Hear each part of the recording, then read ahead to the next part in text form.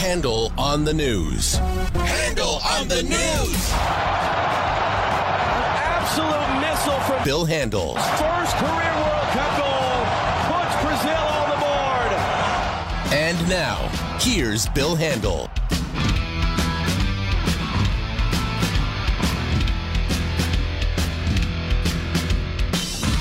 All right, everybody.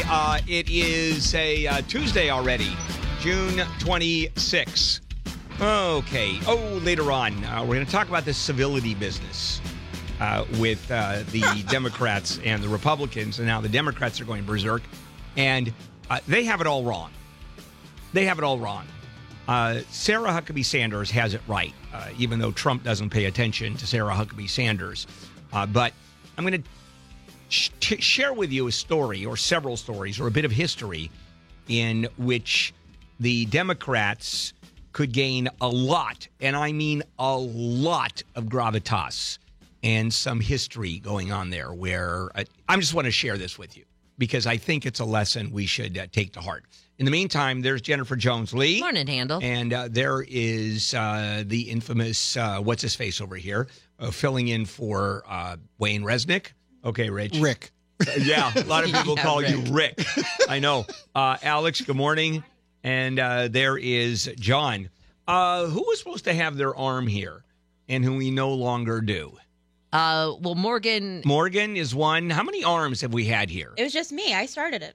What are you talking about? Okay. Oh, it's a thing. So when All right. I used to be the associate producer, I sat back there, and so when he would say good morning, all he could see is my arm, so I would just wave it, and it so became I would say a hello. thing. I would say hello to the arm. I got you. And that's every intern or every person who starts on the show or has been hired for the show and works on this show rotates through to figure out Well, what show. for many years on this show, everybody else beside Bill on this show was in the other room. Bill was alone in this studio. Gallagher was in there with me. Paul the Wall was in the other studio And you with were me. in there, And yeah. I was in there. And I was Yeah. here by myself. Right. So Michelle started working here next to me only because I kept on losing everything. And she would have to come in. I'd scream, "Where is?" and then insert name of paper story here. And then for Handel on the News, it was here. I think, was it with Wayne coming in here for the first time for Handel on the News? Yeah, I think so, because I've always been in here. Well, of course you're over there. You're in that closet, which euphemistically is the KFI newsroom. It's a closet. It's a closet with a very window. Leave her alone. It's a matter of pride. She's proud. She's proud of her closet. Of my closet. I'm a simple woman. Now, how can you not have claustrophobia in there? You just get used to it. There's so much going on. I don't have an opportunity to realize how tiny these quarters are. The walls are closing in. Don't say that. Can you see her like flipping you off during yeah. the course of the Oh yeah, on a Like regular, that? well, just like Just that, like this? just like that. All right, guys. Some of the stories we're going to cover, and we are covering the Long Beach shooting. Surprise as to who's been arrested there, and then War of the Words. We're going to talk about civility in politics and in general, and then the Pawnee fire. No good news there. Okay, and then Harley Davidson leaving the United States, and President Trump, when he was either as president or as candidate, he went to a Harley Davidson factory and pointed and said, "Made in America." I thought he was congratulating her. They were, yeah. Except now, since they're moving overseas, no longer a rally at the Harley Davidson factory. And the president says, it's all right. No, the president says you have to take the long look. You have to play the long game here, and you will be able to not get hit with the sanctions because the sanctions are going to disappear. I guess. Okay, I don't understand the logic, but so be it. Okay, let's do it. Handel on the news. Jennifer Jones-Lee and Rick Marotta.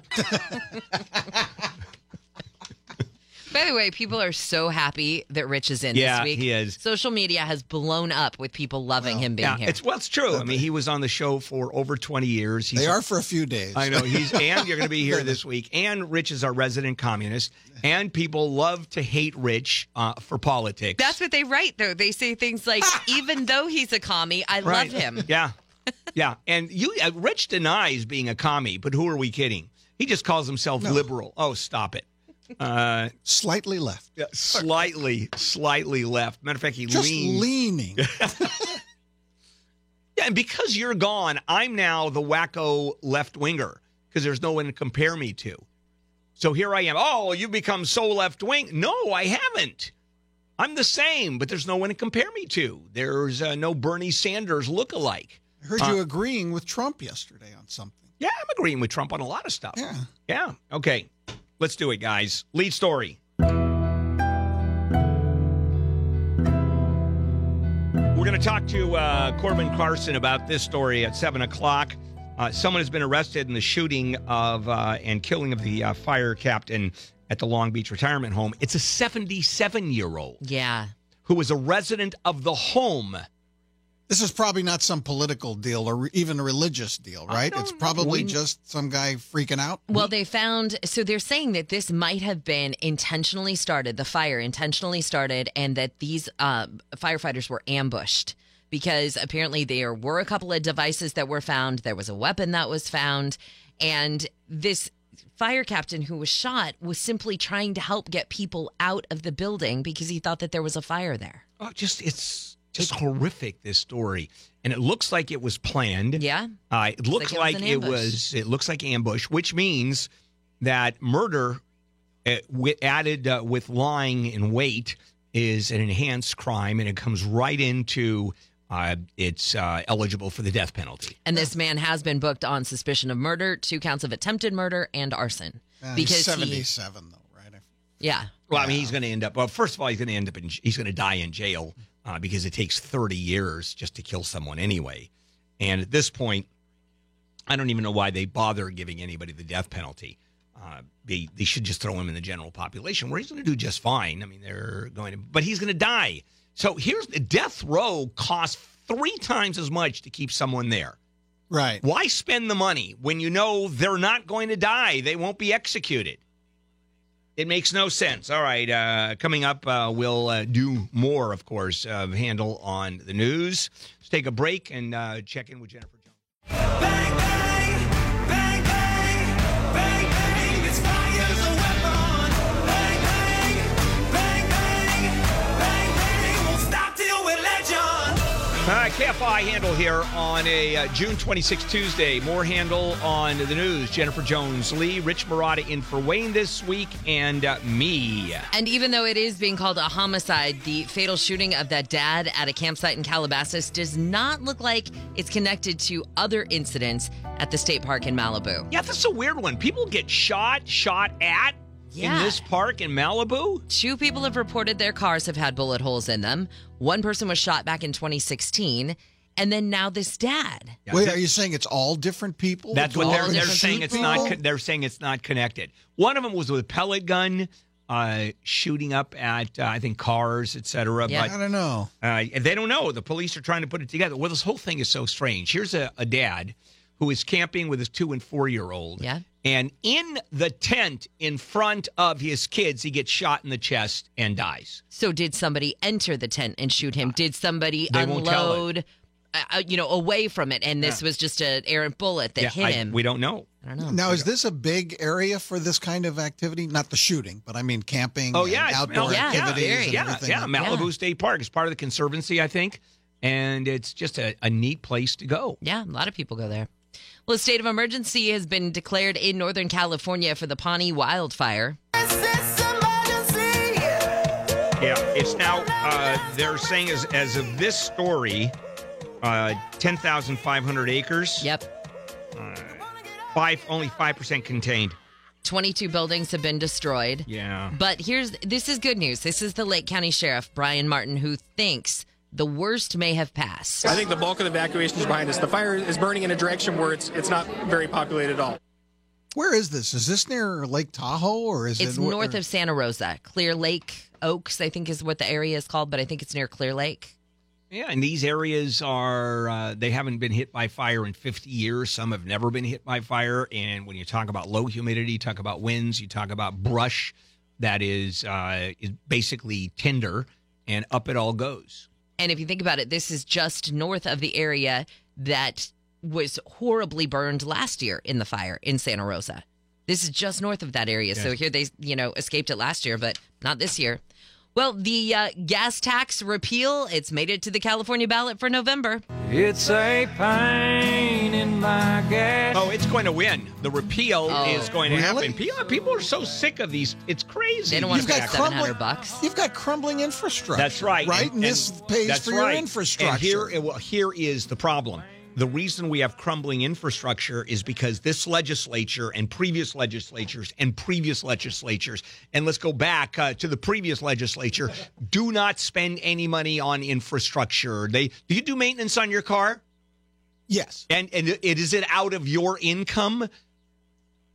In other words, you have to pay for it out of the amount of money you make. Yeah. Well, can you imagine keep on borrowing and borrowing, or because you don't want to spend the money, you simply don't do maintenance.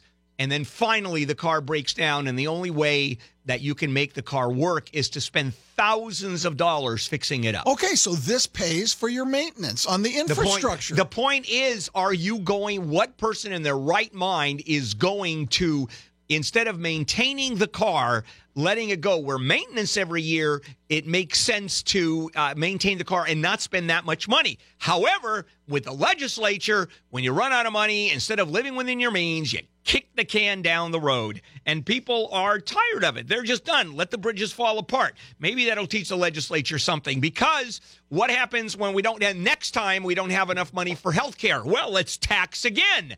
And when we don't have enough money for schools, let's throw another tax at that. It is unlimited in this state what taxes are coming down. And I just don't think that people are willing to trust their lawmakers that the money that they say, this is allocated for our bridges and our roads, is actually going to go to the bridges and the roads. Oftentimes it gets diverted. Well, it gets diverted because the legislatures, God bless them, not only do they collect or pass taxes or push for taxes, but you're right, they leave loopholes in there saying, in an emergency, we can take that money and use it for other services. It's always an emergency, unless the bill that's passed makes it constitutional, or not, it wouldn't be a constitutional issue, makes it illegal to take that money, that there absolutely is no money there. I bet Republicans think this is a winner for them, and they're really hoping that this will make a difference in some turnout, that maybe they can make a dent in the state legislature and some of the other ballot propositions. Guess what we need? Can you imagine a Gavin Newsom,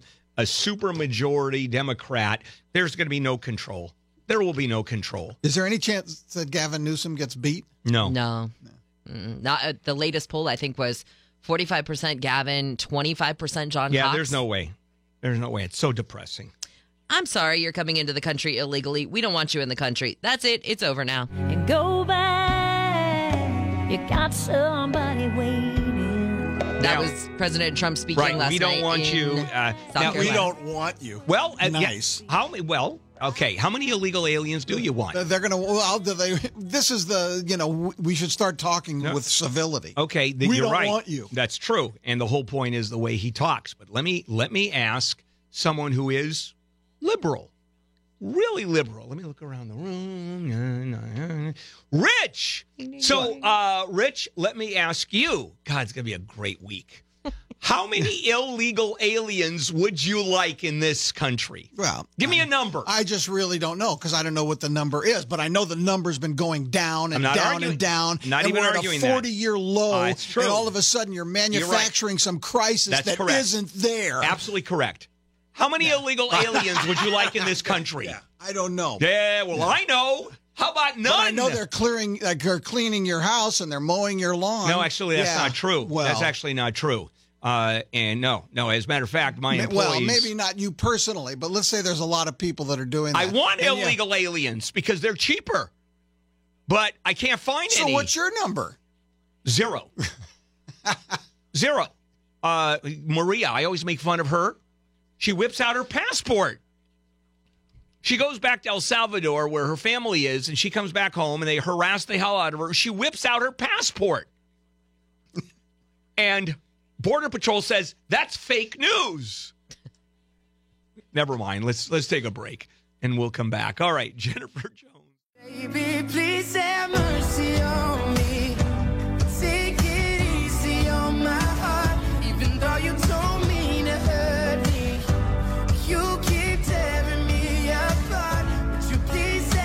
KFI Handel here. Tuesday, June 26th. Some of the big stories that we are covering. Coming up 7 o'clock, Corbin Carson joins us with a rather strange take. What happened at that shooting, the assisted living center. Very strange story. All right, back we go. More Handel on the news. Jennifer Jones-Lee, Rick, also known as Rich Marotta, and me. Look who's speaking out against President Trump. Hillary's back. You probably think you should be president. Yeah, of all the people who just said, shut up, she lost the election.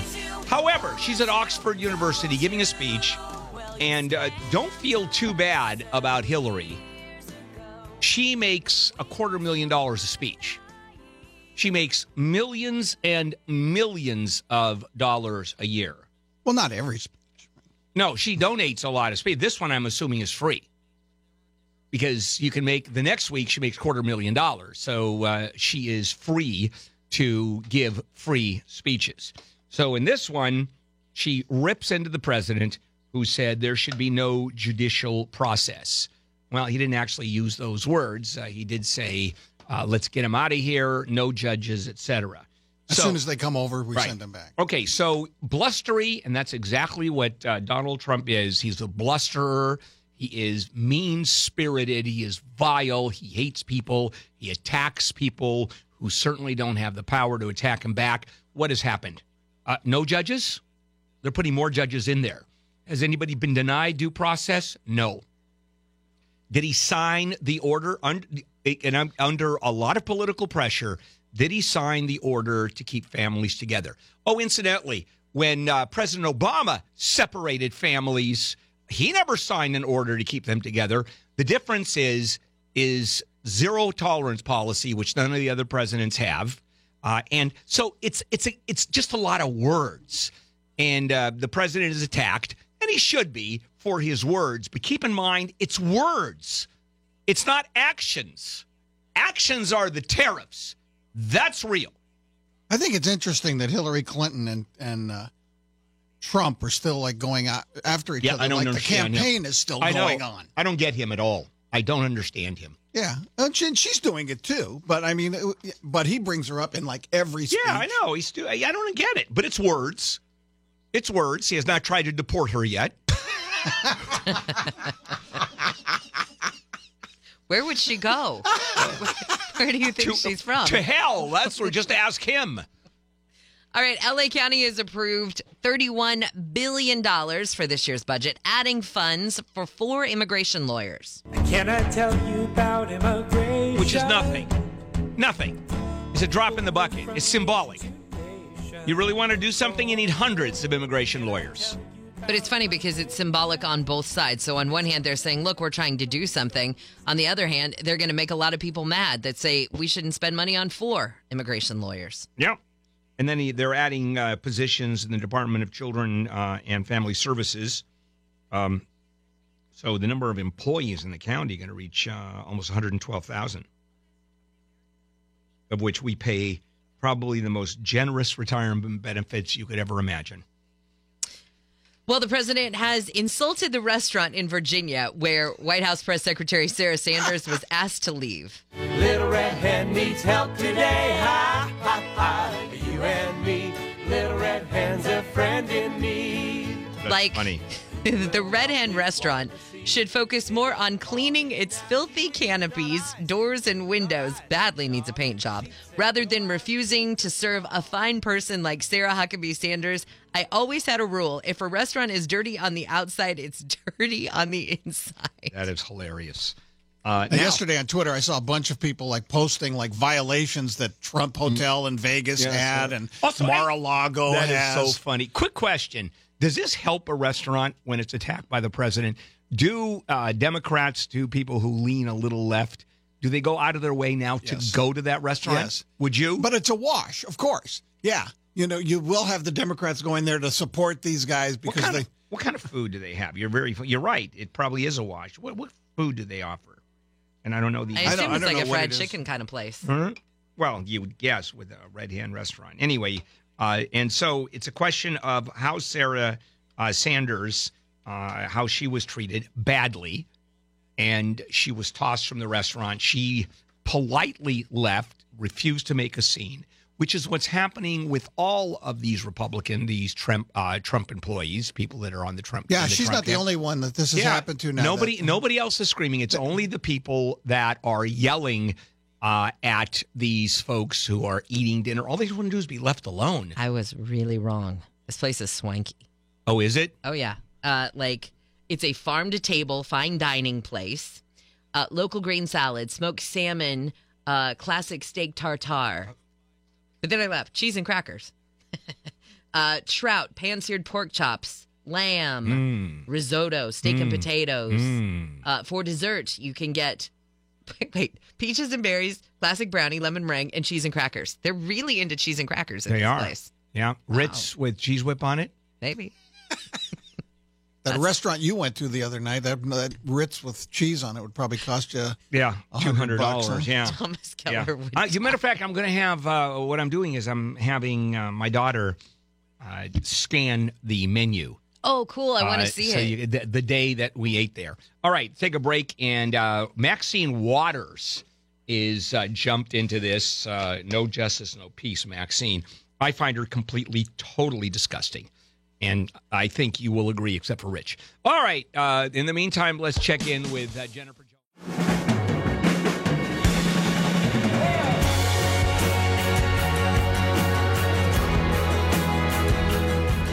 Handel here and the morning crew on a Tuesday, June 26th. More Handel on the news. Jennifer Jones-Lee. Wayne Resnick is on vacation. Rich Murad is filling in this week. And me. And we've got Maxine Waters back in the news saying, hold on, President Trump, you misinterpreted my message. Yeah. What a piece of work. So yesterday at a rally, she is screaming, you go ahead and you confront anybody in the Trump administration in public, at restaurants, at department stores, stop them from going forward with whatever event they're at, just harass them. And she said, oh, but I didn't mean to hurt them. You're misunderstanding me, Mr. President. And so she didn't specifically say that. She also didn't specifically say burn down Los Angeles when, as it was burning, she said no justice, no peace. Right, screaming no justice, no peace. But I didn't actually tell people to burn down the city. So I didn't really tell people not to harm anybody. All I said is confront them, harass them, make sure that you stop them from eating at a restaurant, for example. But don't hurt them. Well, I think this is just going to get worse before it gets better. You bet it is. We are just way too polarized. Yep. And now what's happening is I think that the president with his rhetoric You're right. has set the table for this to happen. And now people on the other side are going to – that whole thing that Michelle Obama used to say, when they go low, we'll go high, forget about that. That's not – that's history. And this that's is just where, not going to happen anymore. And this is where the Democrats, and I'm going to talk about this a little bit later, where the Democrats are absolutely doing the best thing for in terms of the Trump administration. And it couldn't be better. The Trump administration could not have written this script better for what the Democrats are doing, what people are doing, stopping them. I'll explain later. And there's a way out, but they're not going to pay attention. You watch. And history.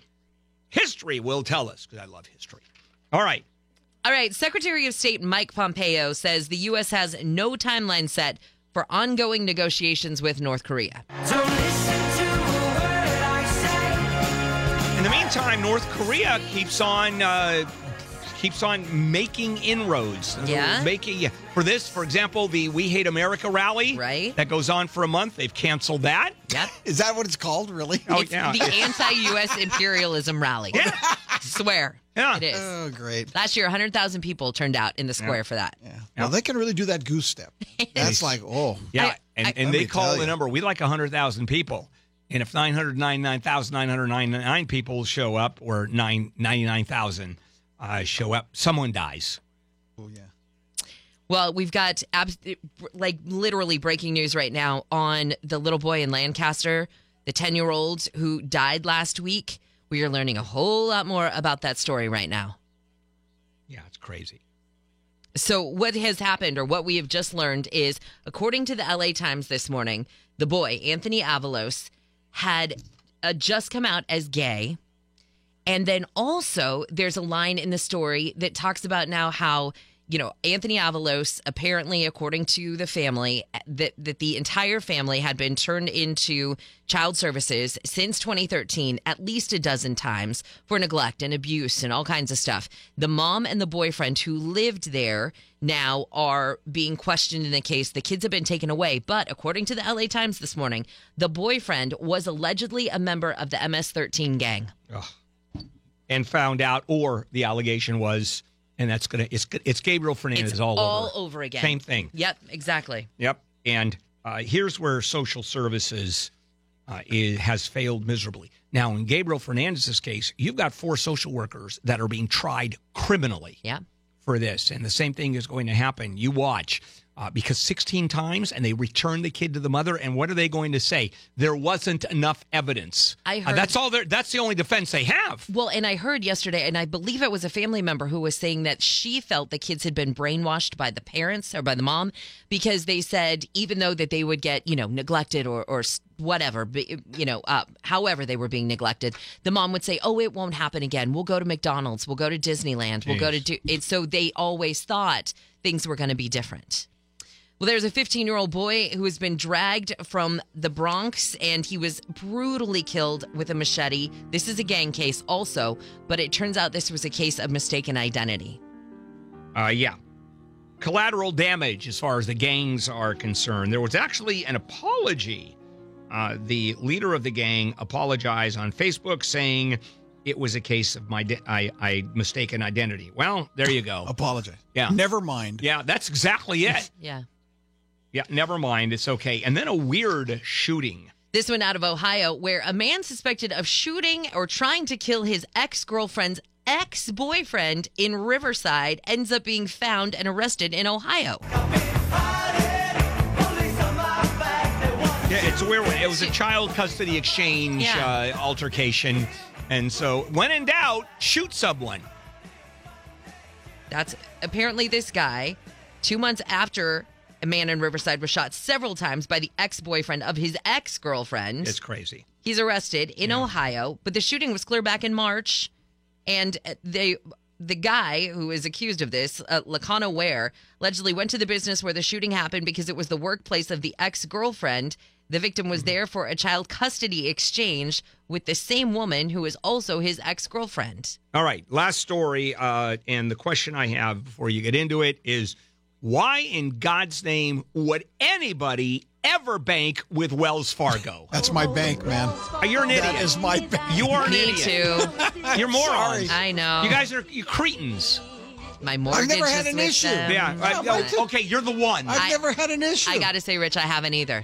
That's what You don't know if you've ever had an issue. You don't know if they've come up with fake accounts in your name. You have no idea. Well, I Because you may be paying some kind of fees that are hidden deep in the recesses. I don't see any fee. I look at my statements every day. Yeah, well, they would hide them. Well, although that's an allegation I'm making, which is not fair. I don't know if that's true or not. The only thing I know is another round of fines have been hit. Yep, $4 million over the handling of market-linked investments this time. Yeah, Uh-oh. churning. That's where my IRA is. Okay, Yeah. they're churning. I have my market-linked Yeah, investments. see what they're. Here's the magic. See how much they charge against your IRA for churning, and it's hidden churning. That is buying and selling stocks and equities and what other financial instruments more than they should. And it's hidden in there. Oh, it's happening to you. I'll tell you right now. Well, I can't say that because I'll get sued. I don't know if it's happening to you, but let me put it the other way. I wouldn't be surprised if it happened to you. It's something I should check. Well, if you can. If it's hidden deep, how can I check it? So to the Wells Fargo lawyers, I did not mean any accusation that you, in fact, are doing anything wrong, have ever done anything wrong. For the record, I love Wells Fargo. It's the best bank in the world. He wishes They have a lot of banked ATMs. there. Huh? They have a lot of ATMs. Yeah, they certainly do. All right, we're done, guys. Coming up, Corbin Carson updates us on that Long Beach shooting at the assisted living facility. So there's lots going on today. KFI AM 640. First you get hurt, then you feel sorry. Flying like a cannonball, falling to the earth. Heavy as a feather when you hit the dirt. How am I the lucky one? And this is KFI Handel here. It is a Tuesday morning, and the top stories that we are carrying, the war of the words. Sarah Sanders kicked out of the restaurant, and Trump now attacks the restaurant, Maxine Waters. And what I want to do is share with you a little later on, and matter of fact, the next segment is how the Democrats, and I'm sure you know this, are playing right into the hands of Republicans, and their Democrats are being idiots on this one. And there's an answer here. There really is. History tells us there is an answer. And I'm going to share that with you coming up the next segment. In the meantime, Corbin Carson, who's covering the Long Beach shooting in which the firefighter was killed, there is a spin on this one that certainly I wasn't expecting. Corbin, thanks for joining us. Good morning, and let's get right to it. Good morning to you, too. How are you today? Fantastic. Not that you care. Okay, let's move on. Yeah, so as we all know, Captain Dave Rosa and another firefighter were responding to reports of an explosion in downtown Long Beach at a high-rise retirement home at 11 floors or something when they were shot. Rosa died. The other firefighter was grazed. A third man also shot. He's in critical condition. Last night, we were updated at the Long Beach Fire Department headquarters, and they released the identity of this of the person that they've arrested as Thomas Kim, a 77-year-old man who lived in that building. Now, cops say the fire started in his apartment, and they also told us they found flammable liquids and two explosives, two suspicious devices that the LA County bomb squad had to make sure we're okay in his apartment. They found him in his unit.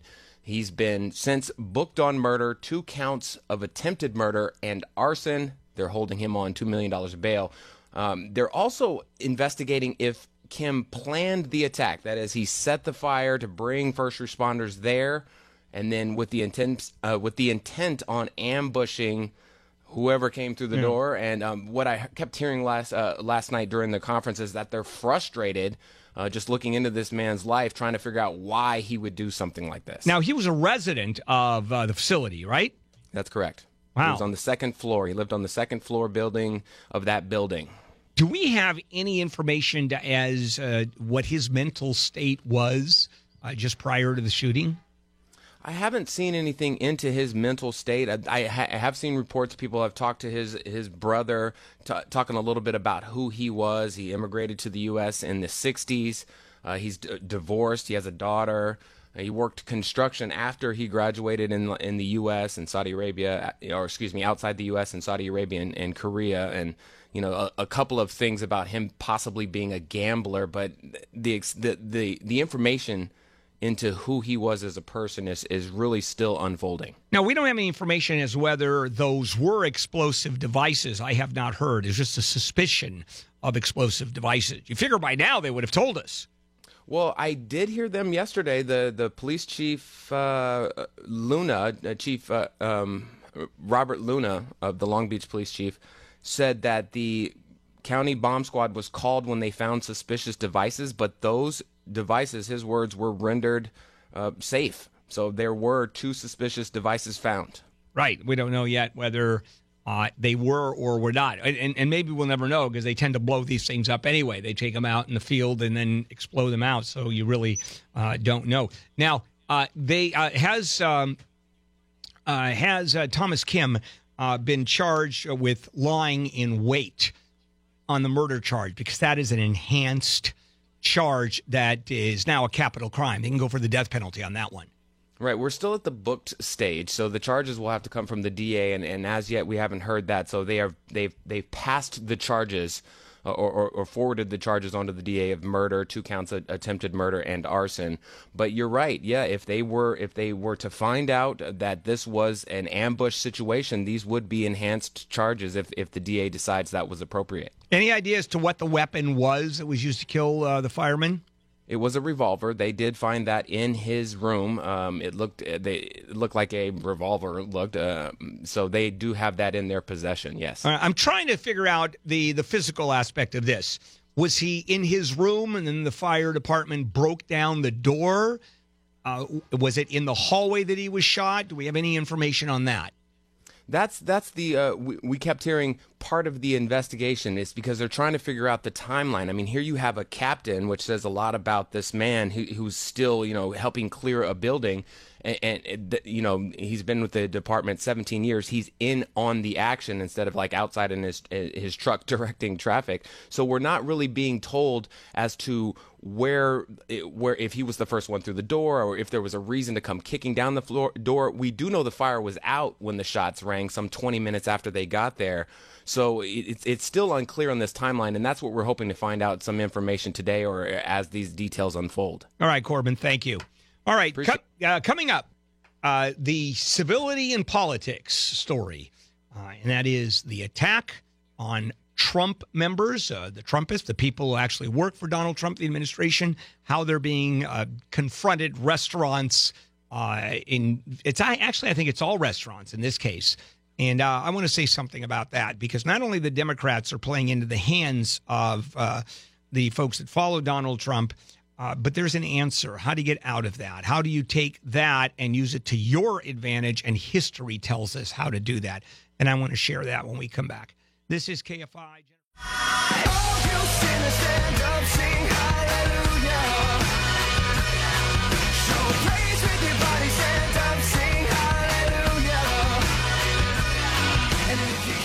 All right, Handel here on a Tuesday morning, June 26th with the morning crew. All right, stories that just broke. So I'm going to move the civility story in politics for a little bit later on, and that's a very important story that's coming down today, and my answer to it and what the Democrats should do.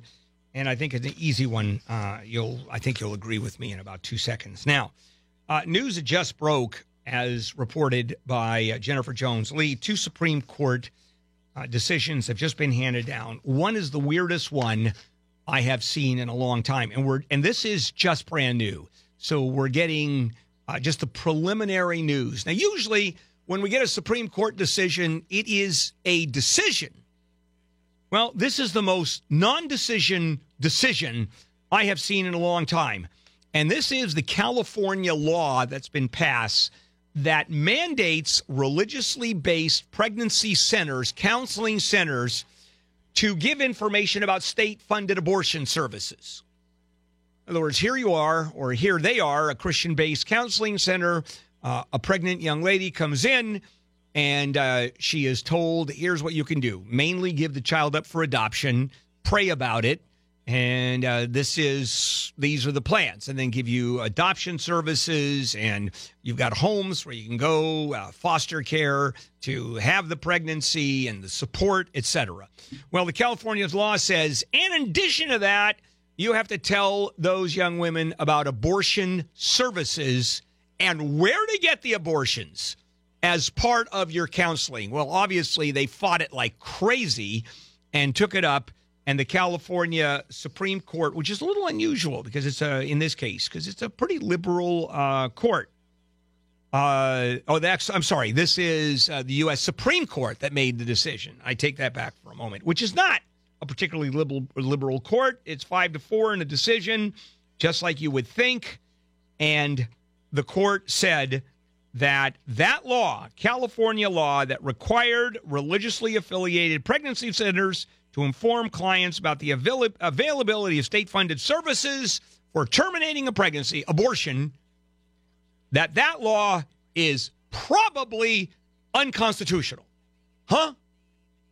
What is it? Probably? Sort of, kind of? We really haven't figured it out yet? Maybe it is. Maybe it's not. It's a Supreme Court decision. That's a weird one. The other big one, and as the story comes down, and it just happened, so I'm just starting to read it and haven't had much time, and that is the Supreme Court upholds President Trump's travel ban against majority Muslim countries. This is no surprise. because after the Supreme Court ruled and after various courts ruled that the Muslim ban was unconstitutional due to the fact that it appeared that it was based on religion, anti-Muslim sentiments. And that was the basis of the law, because look at all of the countries. They were all Muslim countries initially. And the fact that the president had talked about all Muslims being terrorists during his campaign, you put all that together, yeah, you've got a problem. So the president switches it around and says, let's add Venezuela to that list. Well, that changed everything, because he can argue. And then the way it was also approached, what they did is simply take the law and change it up, or take the procedure, change it up enough to where the court said, okay, based on your new interpretation or the new law that you had passed, the new policy, that's enough to now make the constitutional decisions go the other way. And why is that? Because the way courts work is they give tremendous deference to the executive branch. And it takes a huge amount to overturn that. And if there is any basis for the president or the governor or an administrative agency, any reasonable basis to make a decision, the courts will give that the administration or the agencies tremendous leeway and saying we're going to leave that alone. Even if we disagree with that, we are not going to make a decision that overrides that unless you have true constitutional issues. The Muslim ban initially was a true constitutional issue. There was too much of an argument saying this is just anti-Muslim. Okay, we've changed it. That's enough. It's like the 1972 Supreme Court overturned the death penalty all over the United States, Foreman versus Georgia, because the death penalty was being applied unfairly. Blacks were being held to a different standard, and the way juries were comprised were held to a standard that the court deemed unconstitutional. So you know what? Every state just turned around and changed it. Said, okay, we'll make the changes pursuant to what the Supreme Court wants, and they did. And guess what? It's perfectly legal to kill someone now because the changes are made. Now, every state has a different interpretation because the death penalty is a state issue, but it just changes up what the court wants, and that's exactly what happened here. All right, thank you for changing it up. We are not going to, now we're going to uphold the ban. And, of course, it was 5-4. I haven't even read the entire, I haven't even read the article, but I'm willing to bet that every liberal voted liberal, every conservative voted conservative, and then the swing vote usually is Kennedy, and I have to read, he obviously had to go the other way. Yep.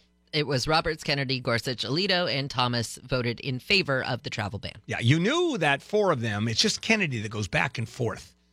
And, of course, if he retires, well, even if the closest person going to retire is Ruth Bader Ginsburg, who is now, 120, 125 years of age?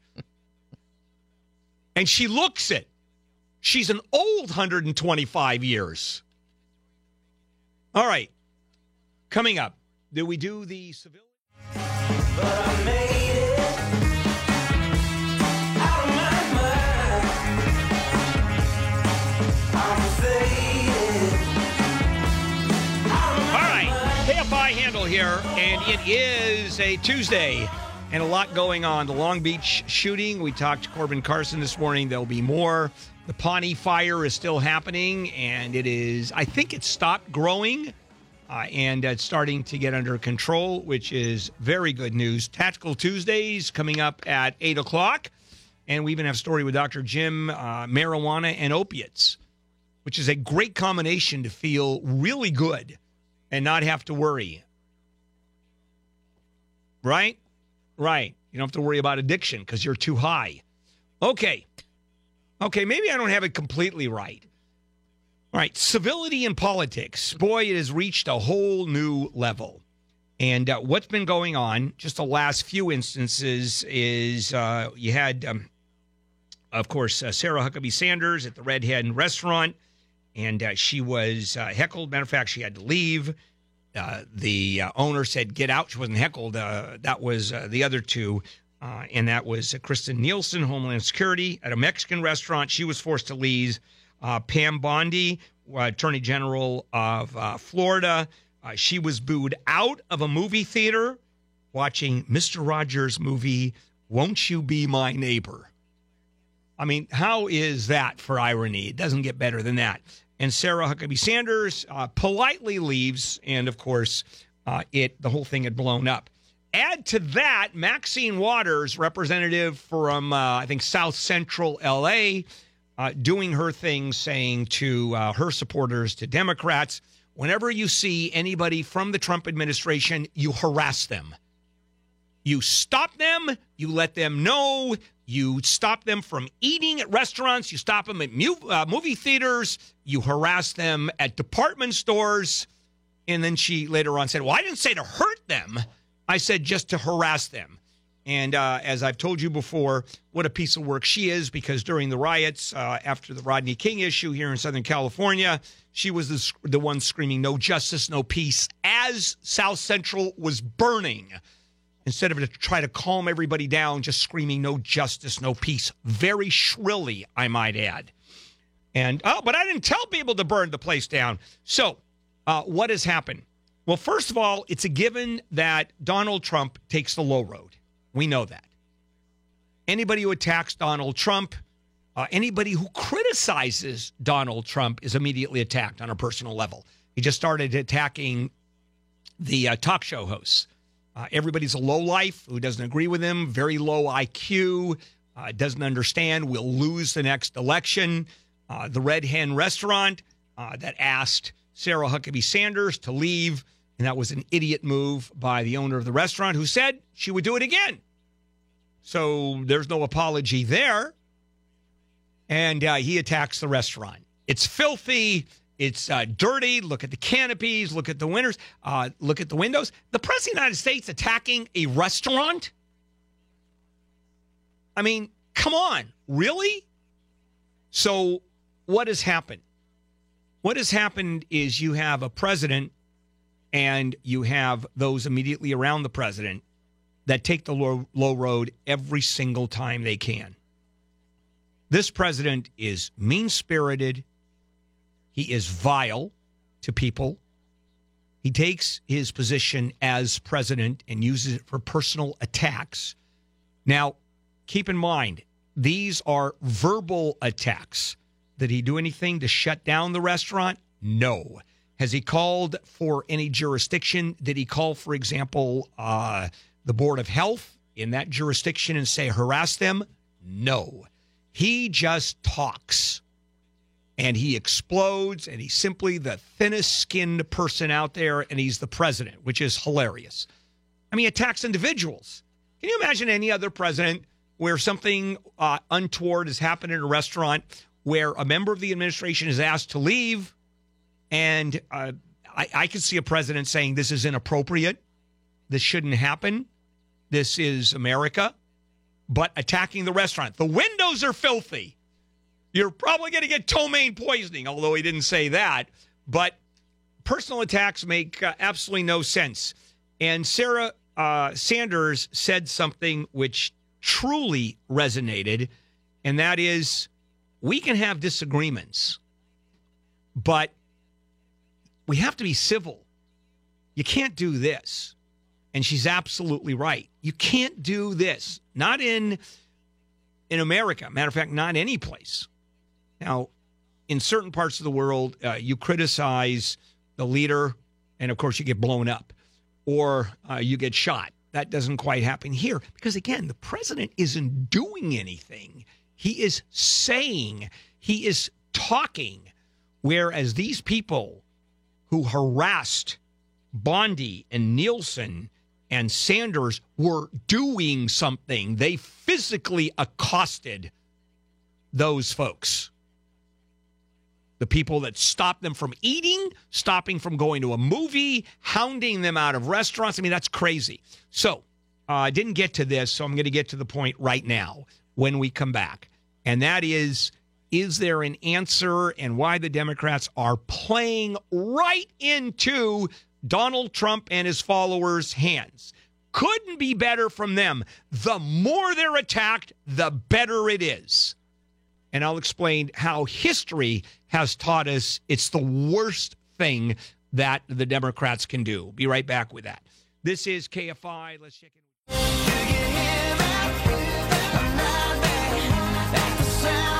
KFI, Handel here on a Tuesday, June 26th. All right, I want to continue on in this segment talking about the civility in politics in light of the various members of the Trump administration getting nailed by people, restaurants, movie theaters being attacked, and Maxine Waters literally screaming, attack them more. Not physically, but stop them from going into restaurants, stop them from going to department stores, stop them from going into movie theaters, and do what you can to shout them down and make their lives miserable. So, as of right now, the high road is anybody other than Donald Trump. He takes the low road. The issue here, let me turn it into politics for a moment. Everybody goes with the Democrats and the Republicans to either the independents, because the independents are the ones that control elections. The far left is always going to vote far left. The far right is always going to vote far right. It doesn't matter. Trump followers, doesn't matter what he does, what he says. Matter of fact, the more rotten he is, the more they like him. So let's look at history. Okay, what works? What has worked? And I'm going to compare it to establishing countries and civil rights. If it weren't Martin Luther King and his philosophy, what would happen to civil rights? If you had the black activists, right? You had the Black Panthers, for example, and they viewed it as a straight revolution. The fight, you think civil rights, it would have happened, but you think it would have taken a lot longer? I do. And it was Martin Luther King who took the high road, saying, we are not going to go to that level. We are going to show people that not only are we better than that, but ours is the way of the future. What happened in India with Mahatma Gandhi? Same thing. And now modern day, and this is the Israelis and the Palestinians. And I once had a conversation with a Palestinian supporter who says Israel, of course, is the occupiers. And I'm going to make a connection here between what's happening with Trump and what could happen with Israel and Palestinians. And that is, if the Palestinians took a Martin Luther King role, if they followed Mahatma Gandhi, what would happen is Israel would be shamed into recognizing Palestine. Shamed into it. Why? Because of the high road and the low road. But when it's an attack, when you have the Palestinians, for example, on the attack, then nothing happens. Then polarization happens on an entire new level. So I remember talking to this Palestinian supporter, and Israel is horrible, it's terrible. I go, what happens if it wasn't Yasser Arafat and it was a Mahatma Gandhi? Where do you think he would have gone? And that's the same question I'm asking now with Donald Trump and the Trump supporters screaming at people and stopping them from going to movies, falling right into place. You know what? Stay the underdogs. Stay civil. Because what happens when people are civil and other people are deranged dogs? Foaming, rabid dogs. Well, the independents look at this and they say, do we really want this kind of leadership? Is this the person we want to lead the country? Because why did Hillary lose? Because people hated her individually. Hated her. So imagine you have a reasonably well-liked person running on the Democratic side and supporters taking the high road and refusing to do what the other side does. What do you think happens? Where do you think the independents go? Then what happens is the Trump followers and the Trump administration, what they do is become the attackers And who likes attack dogs? Who believes in that? You've got someone who's a bully. Who likes bullies? And so the entire philosophy would change and does change. But nope, we've now hit the level where the Maxine Waters of the world, you've got staunch Democrats that are going to hit, and they're going to go to the same level. The polarization continues, and there is no movement. I would like the Democrats simply to be smarter than that. And you can do it. Follow what works. Now, what works, of course, is the Kim Jong-il's of this world and other dictators, but that takes the takeover of an entire country, and you kill people. So you can't go there in America. But you can certainly change the minds of the independents because they control the votes. The independents are the ones who truly elect congresspeople, senators, and certainly the president and the vice president. And you piss them off, and all of a sudden, they're voting the other way. Hillary Clinton pissed them off. Just hated her. So get someone who you don't hate. And be civil about it. And let Trump and the Republicans go crazy. Let Giuliani and Hannity become the attack dogs. Laura Ingraham. Let them just arbitrarily ad hominem attacks. That is disgusting. That is horrible. Even if I agreed with Donald Trump, and in many cases I do in terms of his political agenda, I hate this guy. Why? Because he is vile, he is cruel, he attacks innocent people. That's why. He's a bully. And who likes bullies? Not many people. All right, coming up, Brian Suits, Tactical Tuesday. And, we have a fair amount to talk about there. KFI AM 640. You've come to fight as 3 men. And 3 men you are. Pack your bags, fellas. War's over. Oh, that's brilliant, Bumpkin. Cause we'll put a boot in your ass. It's the American way. Handel here, the morning crew on a Tuesday, June 26th. Big stories that we're covering. Supreme Court, of course, ruling in 2 massive cases. One, the travel ban. The other one, the abortion message. And that sort of changes everything, especially here in California.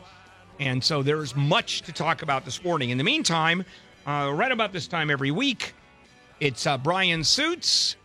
It's Tactical Tuesday. And Brian, who's heard every Saturday from 10 to midnight, Sunday from 8 to 10 right here on KFI. So, good morning, Brian. Happy birthday to Chesty Puller, the most marinest Marine of all Marines. Yes. 120 years ago, Chesty Puller. World War I? Born. Oh, I thought he was World War II. Oh, he was. Okay. World War Whiskey 1 and Whiskey Deuce. And the big K.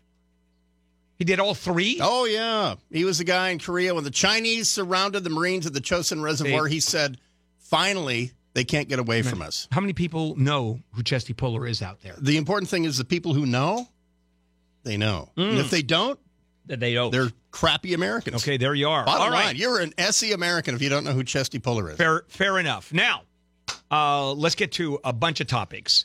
And one of the biggest stories I want to cover is what's happening in the Mideast. And as we start with, everybody knows I'm biased for not only... That's racist. Yeah, absolutely. Not only am I biased for obvious reasons, but on a moral issue. But you're saying that all Jews, or just yous? Just you? And you're biased because you're Jewish? Yes, that's one. But there are plenty of Jews out there that are pro-Palestinian. I know, it's weird. It is. Like my agent. Your agent is Jewish and he's pro-Palestinian? Yours too. Yeah. No, not mine. Really? Yeah. I thought you were with... No, I'm not. Okay. Why don't we just move on and talk about what's going on in the Middle East? Because there are some changes, things you wouldn't expect. Here's what's going on. When your foe has nuclear weapons and F-16s and Apache helicopters, what do? You send kids. Well, a month ago, you ran at the border and you were shot at, by the Israeli Defense Forces because, as it turns out, it's an international border, and they view that as an invasion. Right. So the media didn't exactly rush to the Palestinian side when it turns out that most of those guys were Hamas. Most of the dead were Hamas. And then they also, like I told you on your very show here, the reason that tactic didn't work was because Hamas ran out of money for the death benefits for the guys who were killed by the Israelis. So that thing ended within about 72 hours. So you know what's going on now is little boys are flying kites. That's what they've fallen back on. When I say little boys, I mean 25-year-old men are flying kites with incendiary devices for tails, providing ballast. And at about 1,000 meters of fishing line, they cut the line and they let the kite land in Israel. The count so far is about 15,000 acres of farmland and forest, eucalyptus. And there, you've been to Israel. There's actual forest there. There's eucalyptus. It looks like Moore Park, right? And so they're burning Israel. The Israelis have every right in the world, in the interest of self-defense, to shoot back at people that are flying incendiary kites. No, they don't, because it's proportional. Yeah. So one kite, then they have to have kites. So it's kite to kite. And all the bullets, since the Palestinians don't have bullets, then certainly the Israelis shouldn't use bullets. No, and also the wind blows, because Gaza is on the Mediterranean coast. The wind blows predominantly from sea inland. So the Israelis can't match it kite for kite. There's a kite gap. So the Israelis are between the devil and the deep blue sea on this one because there's nothing they can do to retaliate. Because the Palestinians have discovered the perfect asymmetric warfare. Whenever the Israelis look like they're going to snipe at a kite flyer, they put a kid on the kite. Or usually an adult lights the incendiary device, and a kid is sitting there flying the freaking kite. Right. What if your neighbor was doing that at your house? I know you live so far away from your neighbors that no kite could reach your land. But if they did, I'm just saying if they did, you'd call the police. Well, pretty much. So is there a defense to that? You would think the Israelis would be able to, other than shooting at these kids, which is, let's say in terms of optics, not so good. Is there a defense? Have they figured out? If anybody can figure it out, the Israelis can. Oh, because they're just so clever. Well, yeah. That's true. Well, the deal is they're trying drones. They're trying to cut the lines with drones. The problem, and luckily, though, for them, there's a burnt zone. You can't do much damage if you cut the kite down before it gets, a mile of string or whatever. But this is causing a lot of consternation in Israel because the Palestinians have discovered this perfect thing. But if you haven't seen it on TV, then they're not winning. And the only time you see it on TV is because the only thing that Hamas produces are corpses. And so because the Israelis are not giving them what they want and shooting back, they're just absorbing the fires and just putting out the fires. All right. Everyone agrees that's the only tactic is suck it up. Now, when we come back, I want to talk about the politics of the Mideast in terms of what the Arab countries are doing in the Mideast relative to the Palestinians. Yeah, and here's my quiz for you and listeners. There's a large nation with street demonstrations right now in their capital city, and the crowds are chanting "Death to Palestine." So see if you can guess who that is. Here's a big clue. Canada. They're chanting in Farsi. Beverly Hills. Yes, certainly. We'll be right back with Brian Suits, KFI. The rest of the bongos feel the part. Street musicians trying to... All right, KFI Handel here on a Tuesday. Brian Suits, Saturday and Sunday here on KFI. Saturday 10 to midnight, Sunday 8 to 10 with the Dark Secret Place on Saturday, and have no idea what the hell you call the Sunday show. The number one show in Los Angeles. That's what we call it. Okay, very, very well said. So it doesn't have a name other than the number one show. Super Hyper Local Sunday. Oh, there you go. The place where news breaks. There you are. How much news breaks on a Sunday night? You would be shocked. Everything you talk about on Monday morning, I did it, was funnier in real time on Sunday night. Who are you talking about? What? No. All right. Let's go back to what is going on and we're guessing now, the demonstrations in that Farsi-speaking country. And as you pointed out, it's not Beverly Hills. Iran. The Islamic Republic of Iran. So why and you're talking about demonstrations against Palestine, not death to America? It's against the Ayatollahs right now. The economy's in the crapper. I mean, believe it or not, even after 158 billion of their own money coming back, none of it trickled down to the Iranian people. They're in the streets right now. The riot police are tear gassing them and shooting them. But one other chance besides down with the Ayatollahs, the Yakuns, is death to Palestine. Not inconvenience and not blackouts or bad cable, but death to Palestine. Just like they used to normally chant death to Israel, death to America. They're saying death to Palestine because Iran funnels between 60 and 80 million bucks per month to Hamas. And this is stuff in the Iranian people used to have a lot of staples subsidized, cooking oil, flour, and gasoline for their cars, which, complaining about paying 30 cents versus 10 cents per gallon or per liter, is a little over our heads. But the Iranian people are in the streets and they're really pissed off because of the excesses of the people in charge of them.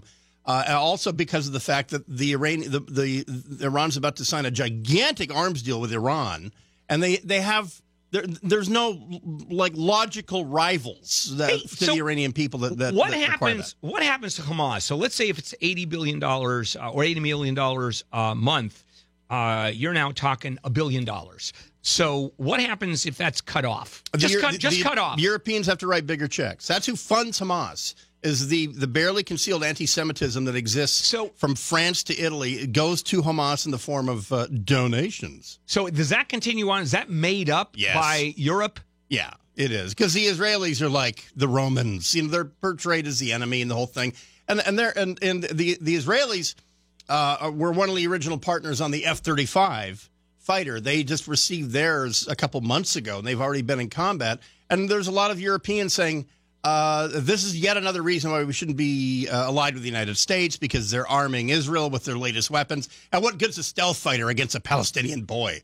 They're actually saying that in the European Parliament. All right, so let's talk about that F-35, and that is the sale to Turkey. Still a NATO country. They signed up for 100 F-35s at $100 million a pop. Their money is as good as anyone's, apparently, and they are still a NATO ally, even though Erdogan, Sunday night, they're counting the votes. He's going to be president for life. It's not very NATO-like, but NATO's not about democracy. It's about a military alliance. So the Turks, on one hand, are now in possession. As of last Wednesday, they took possession of their first 2 F-35s at Fort Worth, Texas. They're now in possession of our most cutting-edge stealth technology, period, final, right? They've also signed a deal with Putin to buy Russia's most advanced air defense system, the S-400. The Russians have no intention of selling them the actual fully mission-capable system because they know that Americans are going to get our hands on it because it's a NATO nation. However, we don't have any such controls about Turkey and the F-35. Probably before the engines cooled down, Russian techs were all over the F-35 in Turkey, probably by Friday night. So what does that do tactically for us? We don't know yet. Even strategically, the politics of Turkey, and how are we at any kind of risk? We have to assume that the F-35's most classified systems are going to be compromised by the end of this year, and that we're not going to find out until the Russian countermeasure, which they're very, very, very good at coming up with.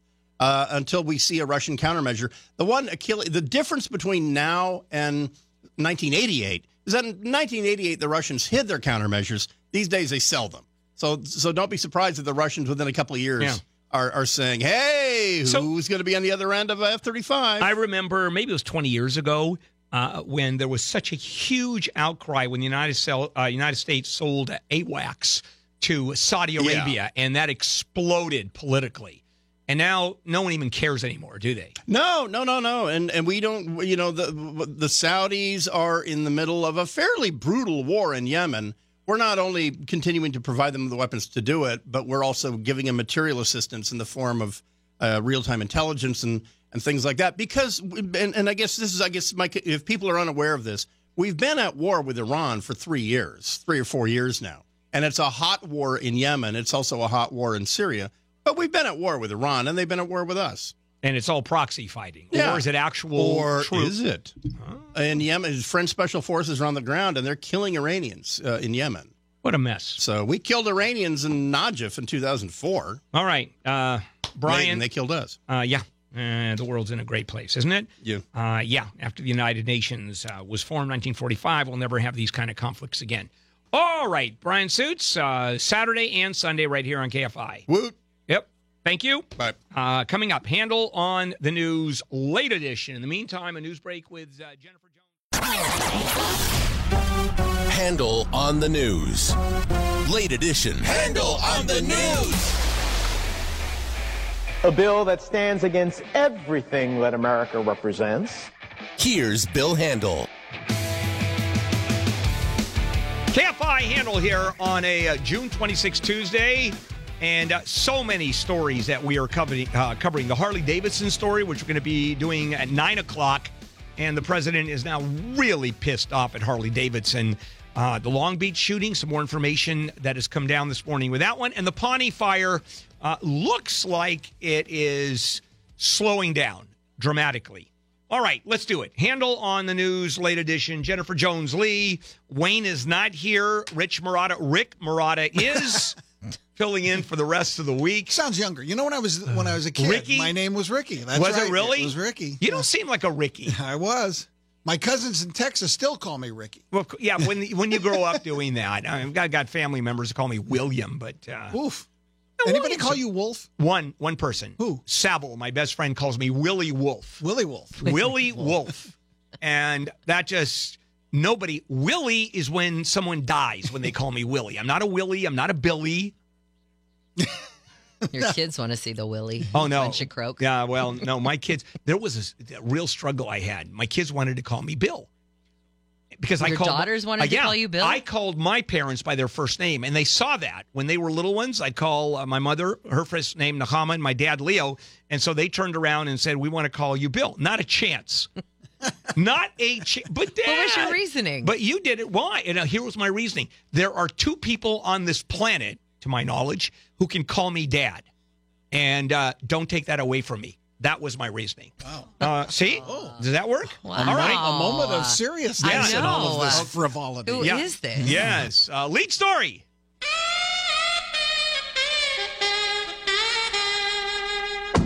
All right. Two decisions by the U.S. Supreme Court. One relating to California. The California law that's in place required anti-abortion pregnancy centers to tell patients about the availability of state-funded family planning services. Court said, nope. It likely violated the First Amendment, freedom of religion, that Christian-based pregnancy centers cannot be forced to say, and here's an abortion alternative you have, and here's where you get it. And so the court said, no, it probably violates. I love what that would language. be so terrible about that? I'm saying that. What, the freedom of religion? No, just say, that, and here's an abortion. Because it's against their religious beliefs. These are Christian-based organizations. And I was in total, I love the law because I think people should know about abortion. If I had my druthers, I'd put an abortion clinic inside one of those centers. Ignore that sign over there. Don't go through that door. But the court said it's probably unconstitutional, as opposed to it is unconstitutional. I just a little strange. Does this leave any wiggle room? Is that why they put that one word in there? No, it leaves no wiggle room. The decision is that they can go forward. It's that simple. It's just probably I don't get that. So the score was what in the 5-4, exactly the way it came down. Kennedy being the swing vote. 5-4. Absolutely. Is Kennedy really a swing vote? He really is a swing vote. Okay. Yep. It looks to me like he's starting to swing. Well, right. in many cases. I mean, Kennedy is truly a swinger. Okay. So the other Supreme Court decision this morning upheld the president's travel ban. Yep. And the reason that worked is this is the third go-round of the White House tweaking the travel ban to the point where it finally passed constitutional muster. And that's what was the difference? Oh, the difference is added a non-Muslim country. For one thing, expanded the countries out there, added Chad and then took it away, and a few other countries that could not be argued were there just because they were Muslim countries. where it went across the board, and all of a sudden national security extended to those countries. And that was enough. And what was the score on this one? 5-4. 5-4. Kennedy being the swinger vote. Yeah, he's swinging right. He's a busy guy. Let me tell you something, and it's repeated many times. But again, here in an election year, elections have consequences, especially presidential elections. Oh yeah, who are going to appoint Supreme Court justices? Because this ruling that you gave earlier about the abortion, had Hillary Clinton been elected president, this ruling does not go this way. Oh, you wouldn't in the Supreme Court today. Yeah, you wouldn't have seen Gorsuch being nominated. Right. You simply wouldn't have. You wouldn't have seen a left winger being nominated. No, but a guy like Merrick Garland, for example, who was a moderate. He was like right in the middle. You would have seen him. Then he becomes a swing vote. Yeah. So you have two swingers with each other? Probably not, because that's another allegation. We've got more information now on the death of that 10-year-old from Lancaster last week. The LA Times is reporting that Anthony Avalos came out as gay in recent weeks. And also, one other detail that we're just learning is that the mom and the boyfriend who lived in the house, apparently the boyfriend is allegedly a member of the MS-13 gang. Yeah, it's lovely. And so Gabriel Fernandez all over again, the fear or the reaction to this kid being gay. Although, how does an 8-year-old kid, how do you determine an 8-year-old kid? Or even who comes out as gay? Yeah, even a 10-year-old coming out. Or maybe having feelings. I mean, at 10 or even 8, you do develop feelings for either your sex or the other sex. Yeah, you don't declare yourself as gay because you really don't understand gay versus not gay. But you can tell. Oh, I was terribly boy crazy, at that exactly. age. Oh my gosh, absolutely. And I played with dolls, as opposed to fire trucks. Really? Yeah. Wow. And dressed in tutus. Because that's where I wanted to go.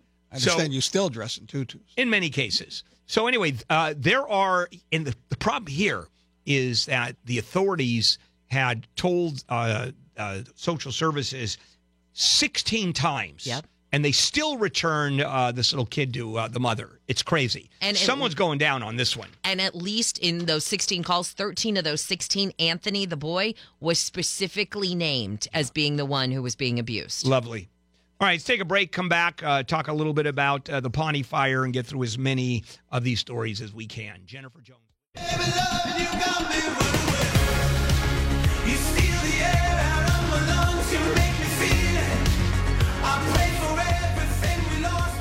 Handel here and the morning crew. More Handel on, the big story, of course, that came out is the Supreme Court just issued their 2 decisions.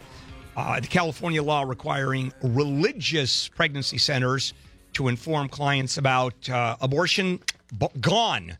The law is gone. Also, the travel ban has been upheld. The third go-round of the Trump travel ban has now been upheld.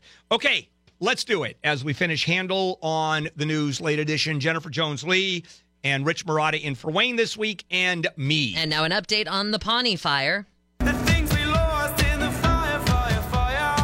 So it's burned 10,500 acres so far, but it's just 5% contained. However, it appears to be burning in a direction now that is away from any place that's populated. Which is good news, for sure.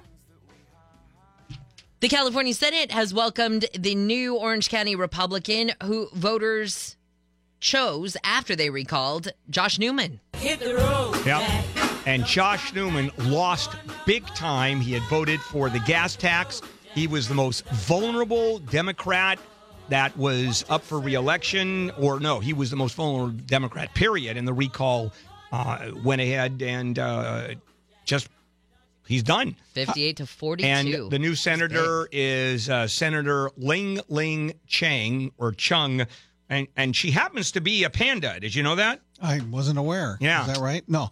I think that this gas tax is going to be a big issue. And I think Republicans are going to run on this gas tax issue. Oh, and they're going to win.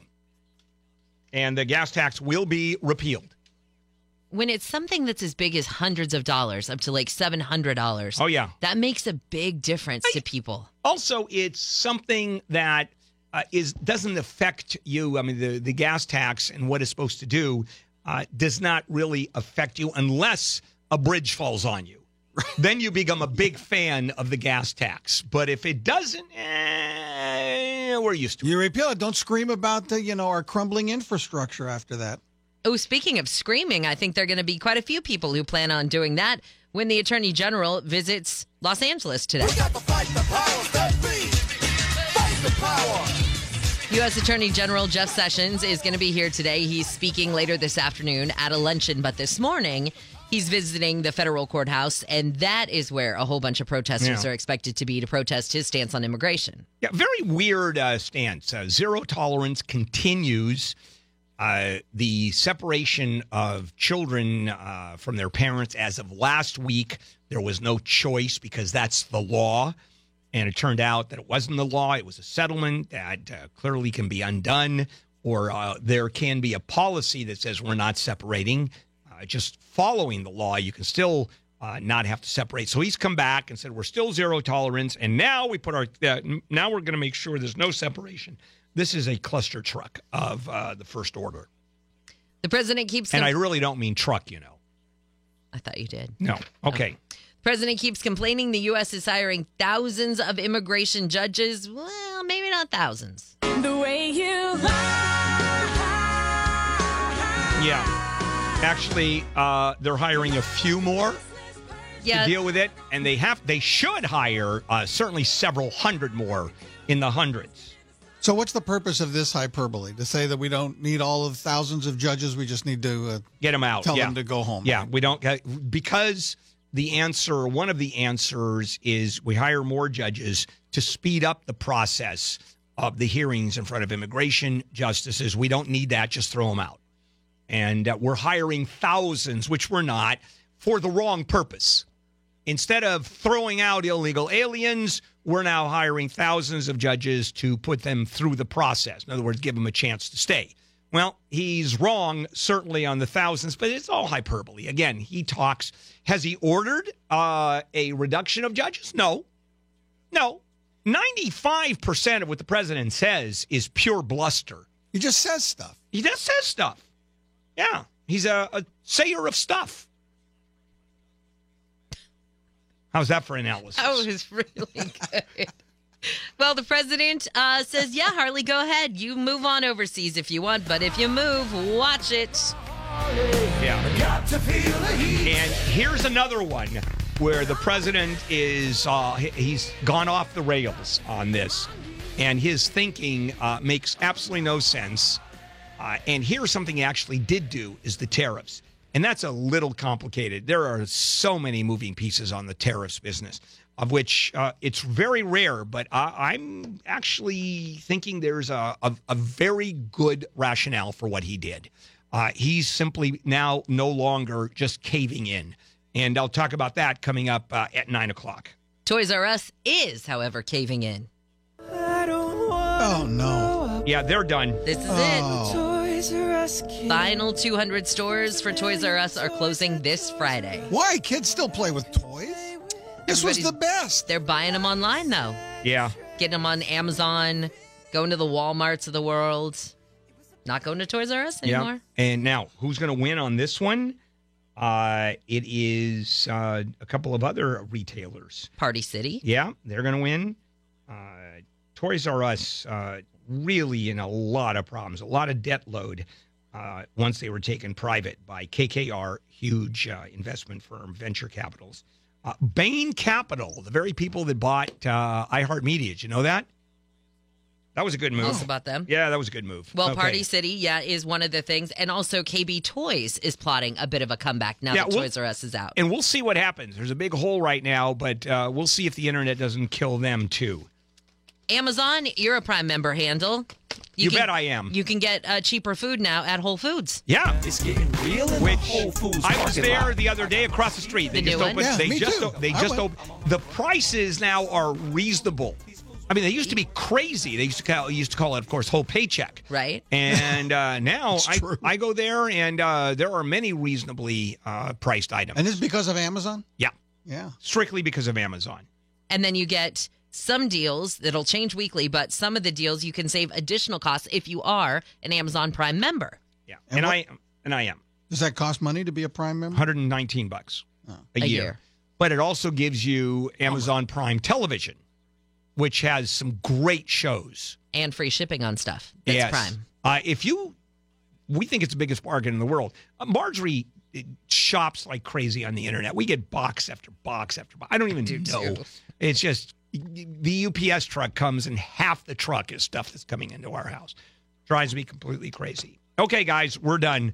All right, the Harley-Davidson story, and it's a big one. It is a big one, and I'm going to share that with you as soon as we come back. KFI AM 640. Gonna do what I do.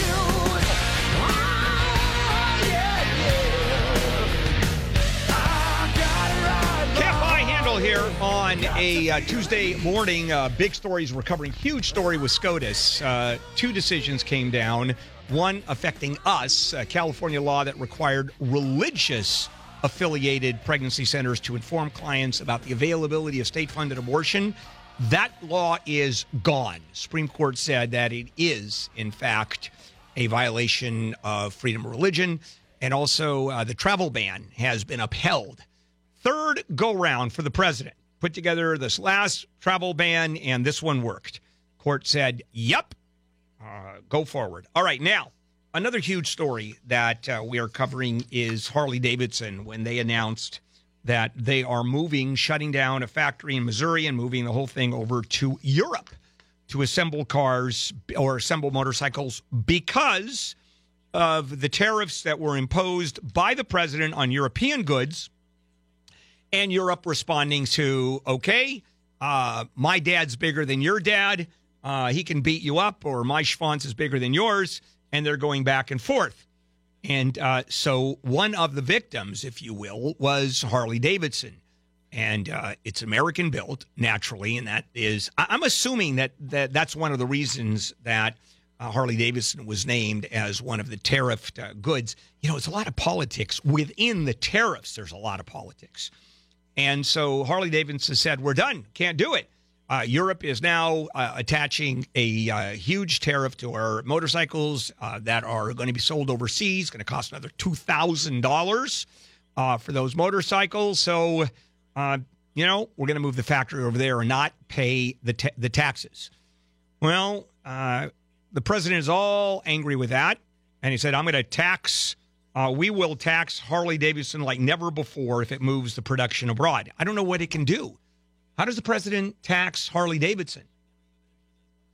Because Harley-Davidson is not going to sell those motorcycles here that it builds in Europe. It's going to sell them in Europe to avert the taxes. So I don't know where the president is going when he said, okay, I'll pay you back. You go against my premise, made in America, and I am going to somehow make it miserable for you here. Boy, has he changed his tune about Harley-Davidson.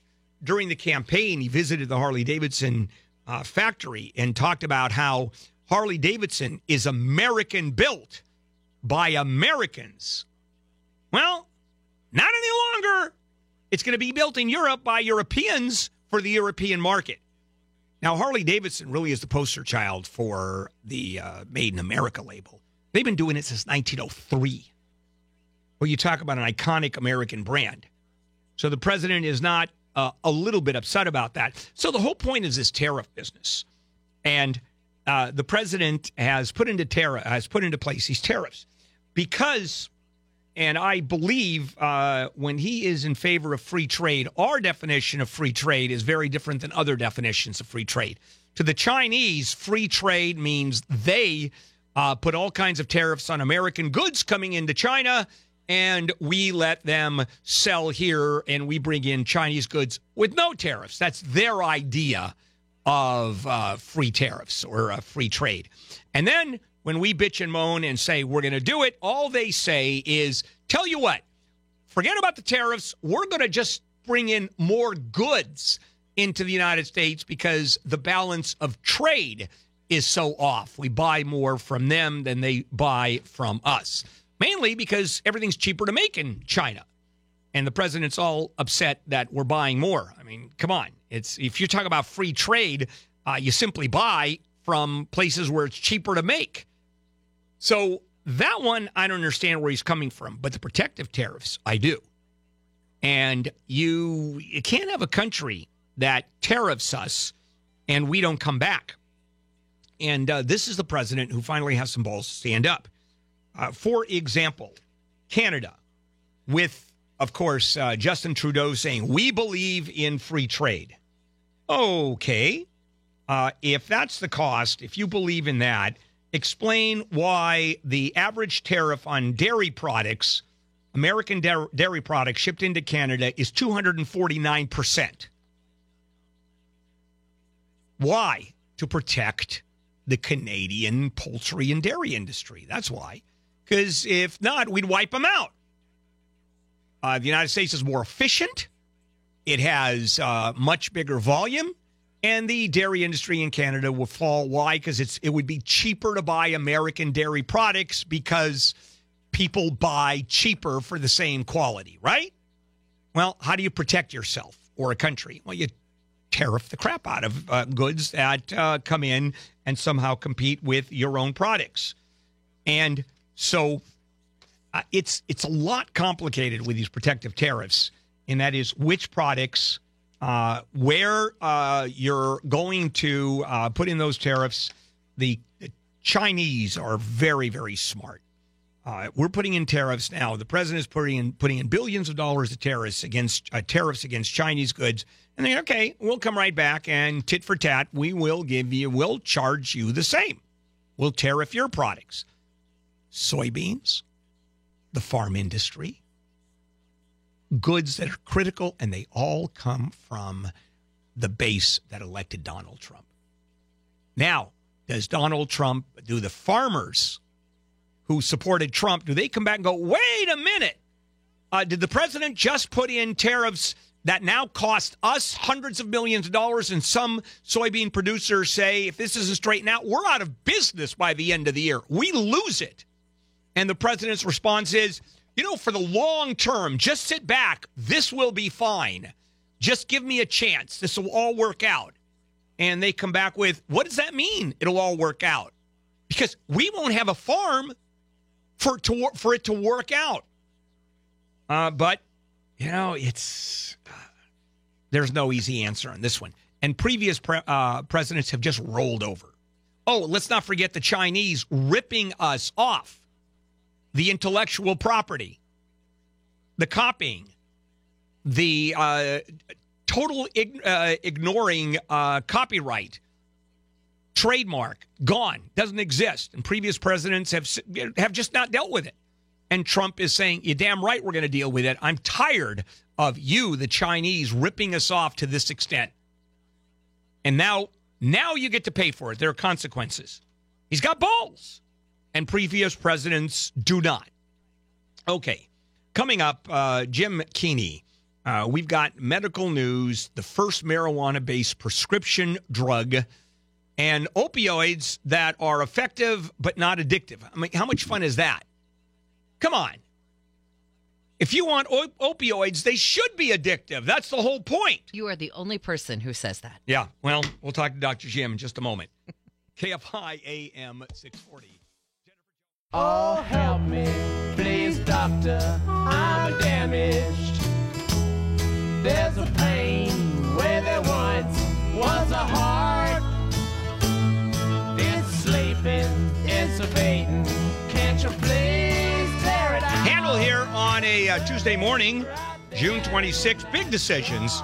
Supreme Court this morning. Two decisions, one declaring that the California law that required religiously affiliated pregnancy centers to inform clients about the availability of state-funded services for pregnancy termination, gone.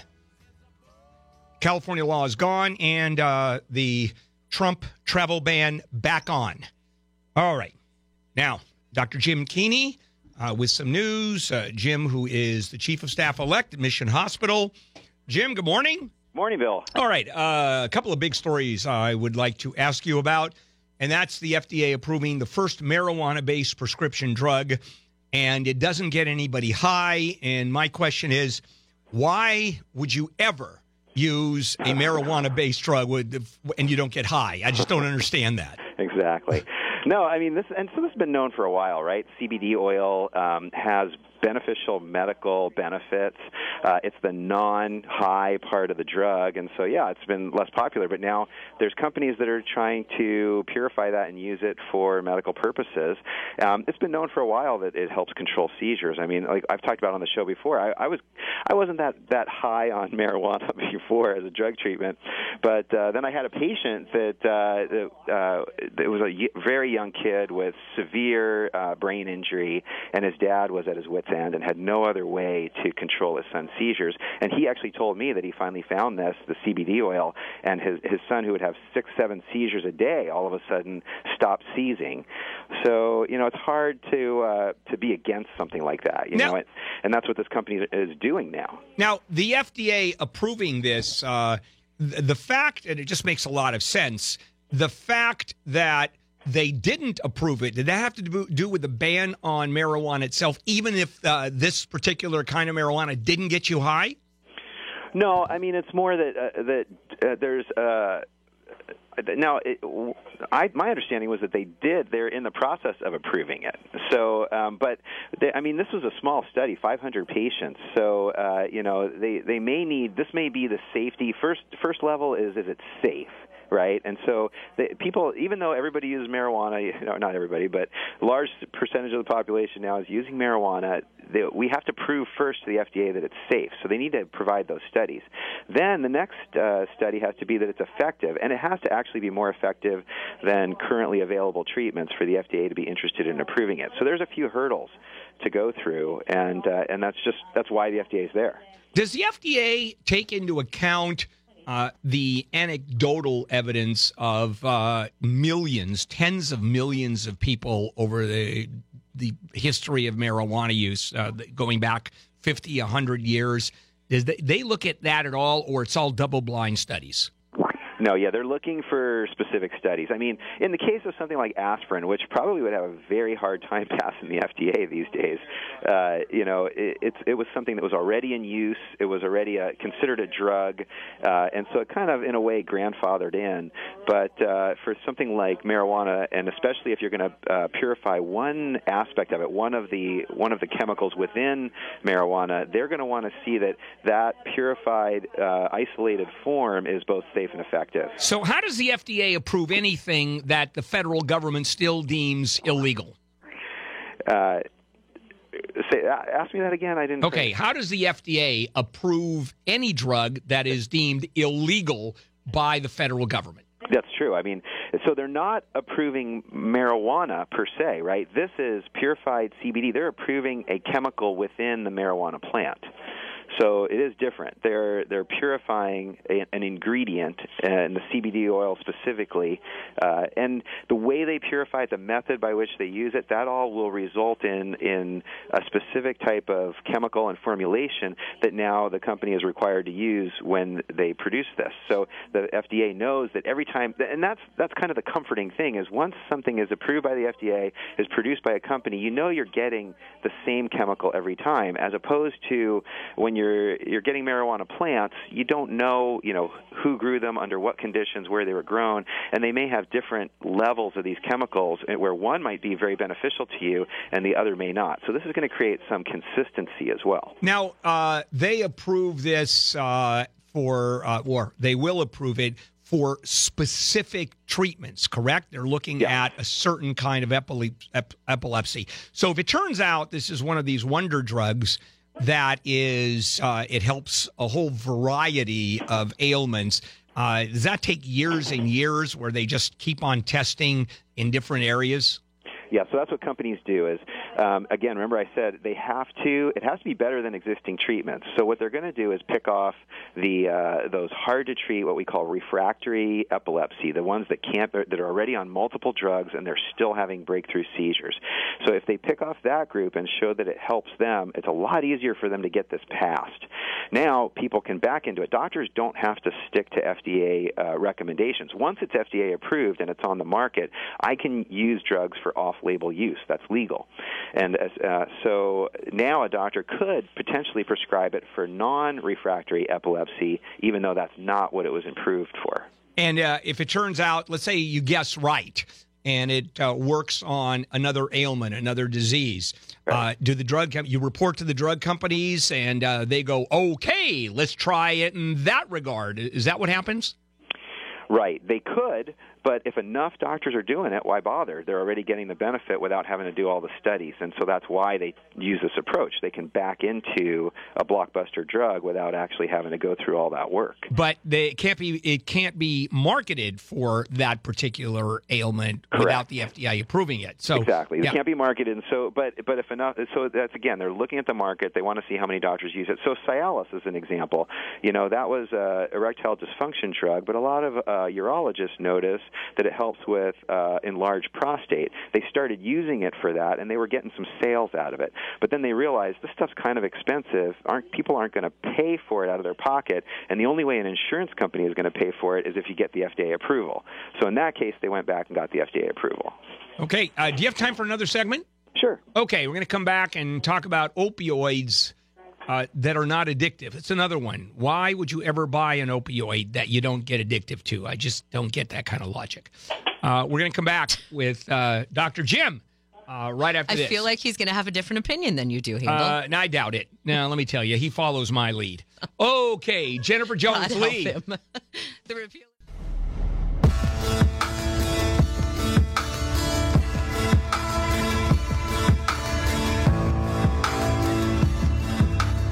Handel here in the morning crew on a Tuesday, and it's a big Tuesday. Supreme Court just handed down a couple of judgments this morning. A couple of opinions. California's law that required religiously affiliated pregnancy centers to inform clients about state-funded abortion services. That's gone. Freedom of religion overruled that one. And also the travel ban. President Trump's travel ban has been upheld.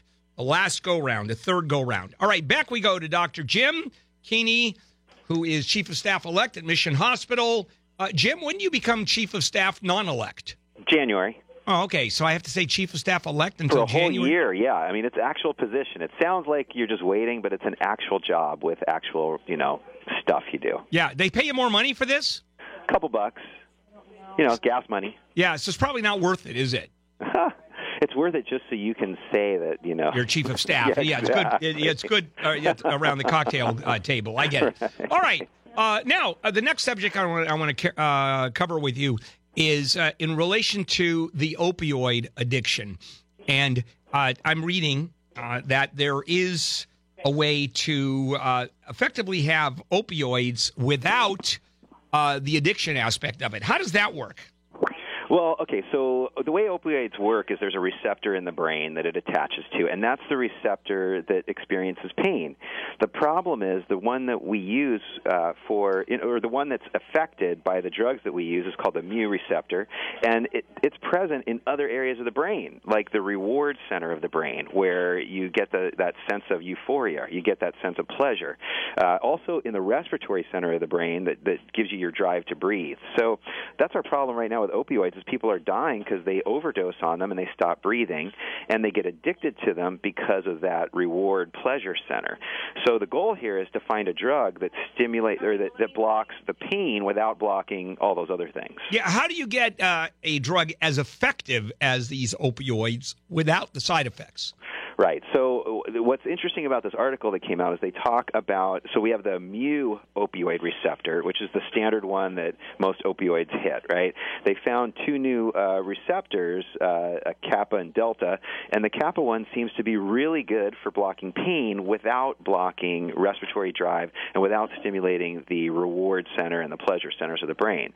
So ideally, if we could get some drugs that are safe, that don't harm people, but at the same time only hit those pain areas, then we have the potential here to have pain medications that are much safer and don't cause addiction. So you can swallow those, eat them like Skittles, and there's going to be no big issue here where they can actually give massive doses of this stuff with no real side effects. Well, of course, every medicine has side effects, but at least without those really horrible side effects that we're seeing right now. I mean, right now we're looking at 125,000 people a year dying from overdose. That's like, okay, so we talk about. I always compare things to 747s crashing, right? So a 747 has like 300 people on it. That's a 747 every other day filled with people crashing into the ground. And if that was happening, people would, planes dropping out of the sky, people would stand up and go, "What the heck's going on here? We have to do something about these planes." But because opioid addiction is kind of happening under the surface, it's just recently kind of hit the public mind. Yeah. I've been talking to doctors because this is something that I'm particularly interested in because I happen to like opioids, as you know, and I scramble. Actually, I don't. I hate You don't. I know you don't. I know. They make me sick as a dog. So even in the hospital, I was having and I was talking to Jim about this. I was actually having a fight when I was in the hospital. They tried to put more opioids in me than I wanted. I threw the doctors out of the office. I think they did because I know we had conversations you don't remember. Yeah, that's absolutely true. I know where all the bodies are buried now. Yeah, that's so true. So right now, what ends up happening is, of course, doctors are so cognizant of opioid addiction that, let's say you come out of the hospital and intense pain. 3-4 days worth of opioids is what they hand you. And then it's go ahead and take some Tylenol or ibuprofen as if it does anything. Right. And so ideally, we don't want people to suffer. We want to control their pain, but we also don't want to be the cause of a secondary problem, right? And so that's that balance that we're trying to hit. Right. And so the problem is you're telling somebody, yes, I need you to be in some level of pain, but what level of pain is acceptable? And that's kind of different for everyone. And after you've had a few days of narcotics, you really start to see, hey, why do I need to have this pain? I can just take these narcotics. I was talking to a doctor who said the entire philosophy of making you comfortable is out the window. We're not interested in making you comfortable, as you just said. We want you to be, or we'll allow you to be in pain. It's just a level of pain and managing it. Yeah, I guess. I mean, I really, maybe I'm still too hopeful. I'm hoping that we can get you comfortable, but not necessarily pain-free. How can you be comfortable without hurting? Well, I think you can. I think there's a space there where you can be comfortable. And a lot of people walk around with pain. They walk around with pain in their joints. They walk around. Yeah, but they're not comfortable. It hurts. Yeah, but I don't know. I think there's a level where you can be comfortable, but still, manageable. How about we use that word? Okay, and I think that's the languge that's being used, manageable. We want the pain to be manageable. We don't want it to be unmanageable. Okay, fair enough. And then finally, the new kinds of anti-opioids that you've been talking about, is that in the works at all? How many years down the line are we looking at this? For what? For the drugs you were talking about, the painkillers without the opioids. Right. So, I don't know. This is pie in the sky right now because what they've done. This is an article came out because they're using crystallography to actually, look at the receptor, look at the shape of it, and then match that up with chemicals that would fit perfectly in there. So we're not even at the stage of having found the chemicals yet. Right. This is just an idea. So right now it's still handfuls of oxycodone. Exactly. Got it. All right, Jim. Thank you. Anytime. All right. Dr. Jim Keeney. Great. Always great stuff. All right. Coming up, the excellent. All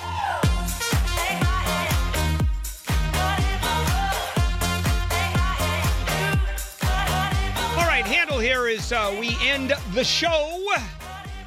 Two big stories we're covering that no doubt Gary and Shannon will be covering, and that's the two Supreme Court decisions that were handed down this morning. One was California law required religious affiliated pregnancy centers to inform clients about the availability of state-funded abortion clinics. And they said no. California said yes. You have to inform clients. Court just said no.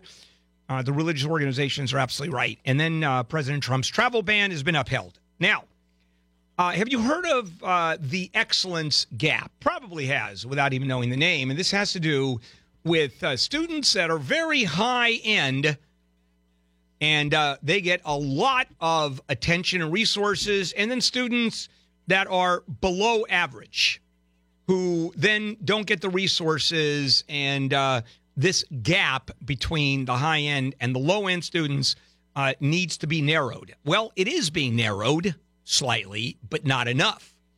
And the problem is, in many cases, racial.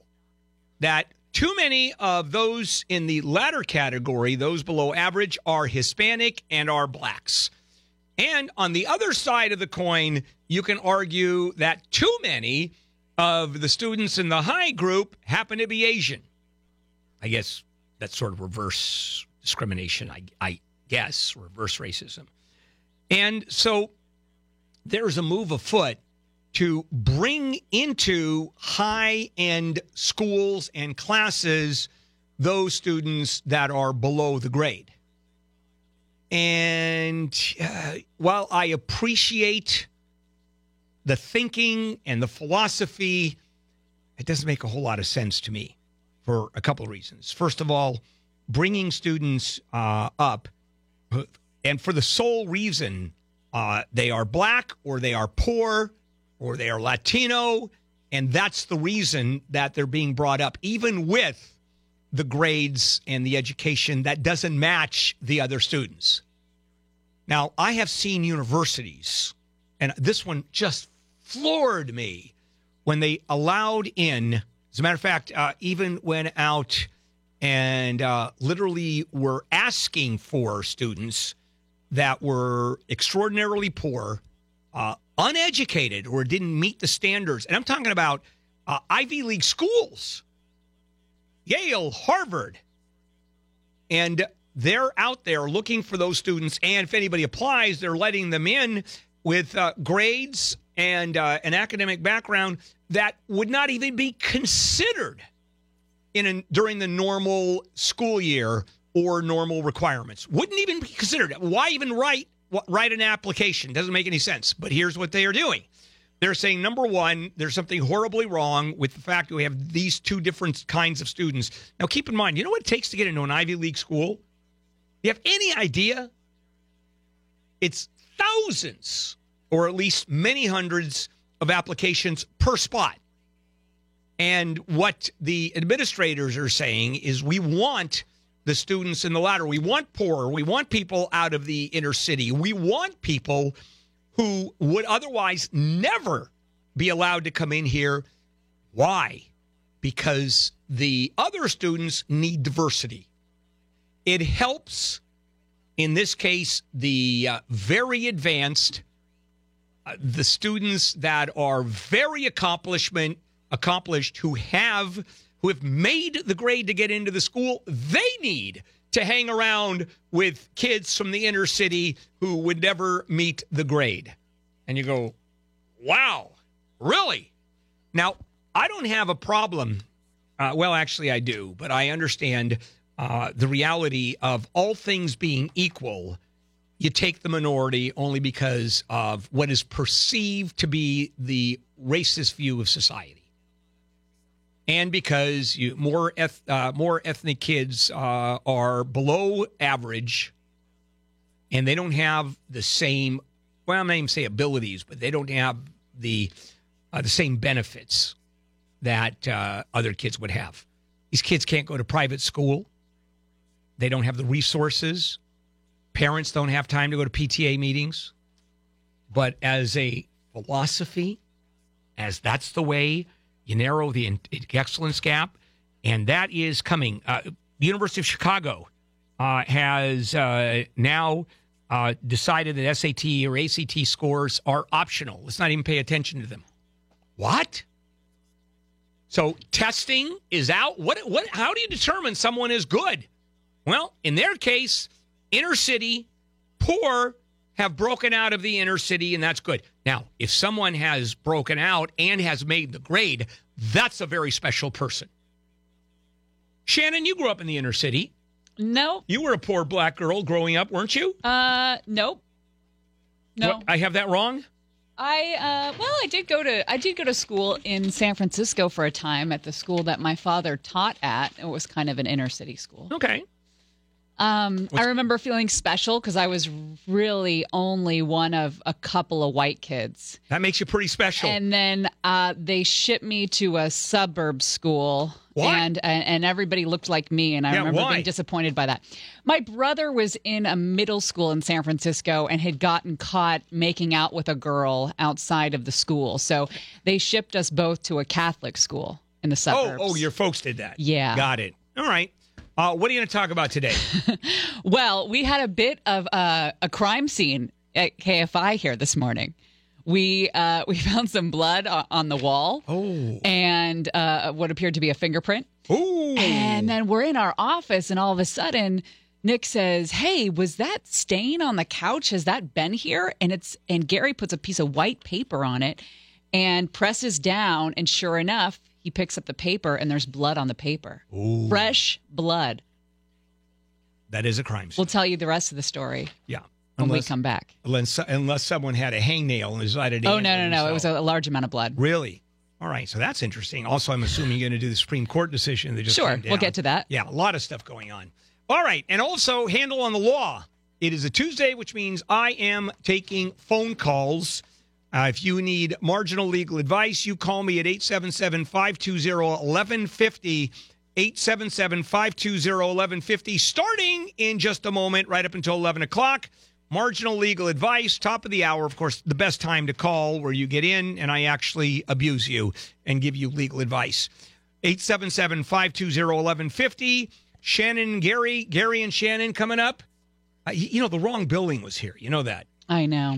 That really pisses me off. He demanded it. And you caved? You're like Harley Davidson. You threw in the white flag as far as the president is concerned?